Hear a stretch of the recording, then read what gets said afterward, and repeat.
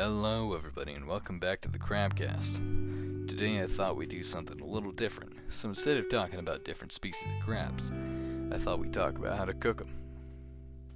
So we're starting off with a nice steamed Dungeness crab. And let's get right to it. So, first things first, you're going to need a tablespoon of kosher salt and one whole live Dungeness crab. You'll also need some aioli, some warm melted butter, and a cucumber marjoram. Now then, fill a large pot with 1 inch of water and stir in the salt.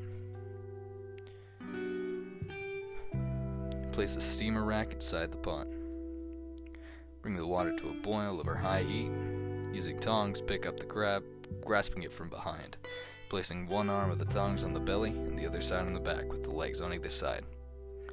Place the crab backside up in the steamer rack. Cover and return the water to a full boil for about 1 minute. Reduce the heat to medium-high and steam until the crab is cooked through, about 15 minutes more. Using tongs, remove the crab from a colander and rinse under cold water until cool enough to handle. Place the crab belly side up on a cutting board with the face closest to you. Using your hands or the tip of a knife, lift the triangular piece of the shell at the tail end of the crab, the apron. Break it off and discard it. Pick up the crab with your hands, place the thumb in the hole where the apron was, and pull in one motion to remove the top shell, or the carapace, from the rest of the body. Discard the carapace. Place the crab belly side down on the cutting board with the tail closest to you. Remove and discard the soft, pointy gills from the body. Break off and discard the mouthpiece or the mandibles. Pull away any loose fragments from the body and discard. Rinse away any viscera under cold water. Place the crab on the cutting board backside up and cut in half from face to tail through the middle of the body.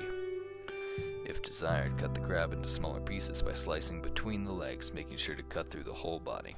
To extract the meat, use seafood crackers or small hammers to crack open the claws, legs, and body. Serve with aioli, melted butter, or cucumber marjoram for dipping. Alright, so that was a Dungeness crab. Now let's look at a beautiful, classic king crab. So, first things first, you're going to need a 3 to 4 pound Alaska king crab, 1 stick of butter, lemon wedges for garnish. Now then, melt the butter in a small pan to keep warm on the low setting. Set a steamer tray inside a large pot and pour enough water to steam the crab. Remember, you are only reheating the crab, so you only need about 1 inch of water tops. Bring this to a boil before laying the crab legs on the steamer. Cover the pot and steam for 5 minutes. Remove the crab legs and use kitchen shears to cut the shell. You can either totally remove the meat from the shell or just get each one started for your guests. Serve with melted butter. So again, just proves that crabs on their own are just beautiful. No need to really do anything special. Now then, let's look at a Chesapeake blue crab, huh? You're gonna need a blue crab, half a cup of seafood seasoning, half a cup of salt, and 3 cups beer, 3 cups distilled white vinegar, and 1/4 cup seafood seasoning. Now, combine half a cup seafood seasoning, salt, beer, and vinegar in a large stock pot over high heat. Bring to a strong simmer. Right before cooking, carefully place each crab upside down and stick a knife through the shell just behind the mouth. Fit a screen over the beer mixture and lay the crabs on the screen. Be sure that the crabs are above the simmering liquid. Cover it. Steam the crabs until they turn bright orange, for all of the blue-green color is gone. 20 to 30 minutes. Sprinkle with the remaining 1/4 cup seafood seasoning before serving. And then, of course, the most recent stone crab claws. Now, like we had said, this is the only piece that's really commonly eaten, just the claws. So, ingredients. You will need 8 stone crab claws, a tablespoon of Old Bay seasoning, 2 tablespoons of unsalted butter, a handful of fresh cilantro, chopped, 2 bay leaves, a clove of garlic powder, ice, ground black pepper, and salt. Now, fill a large and high pan with tap water and add 2 teaspoons of seasoning, 1 tablespoon of garlic, and bay leaves.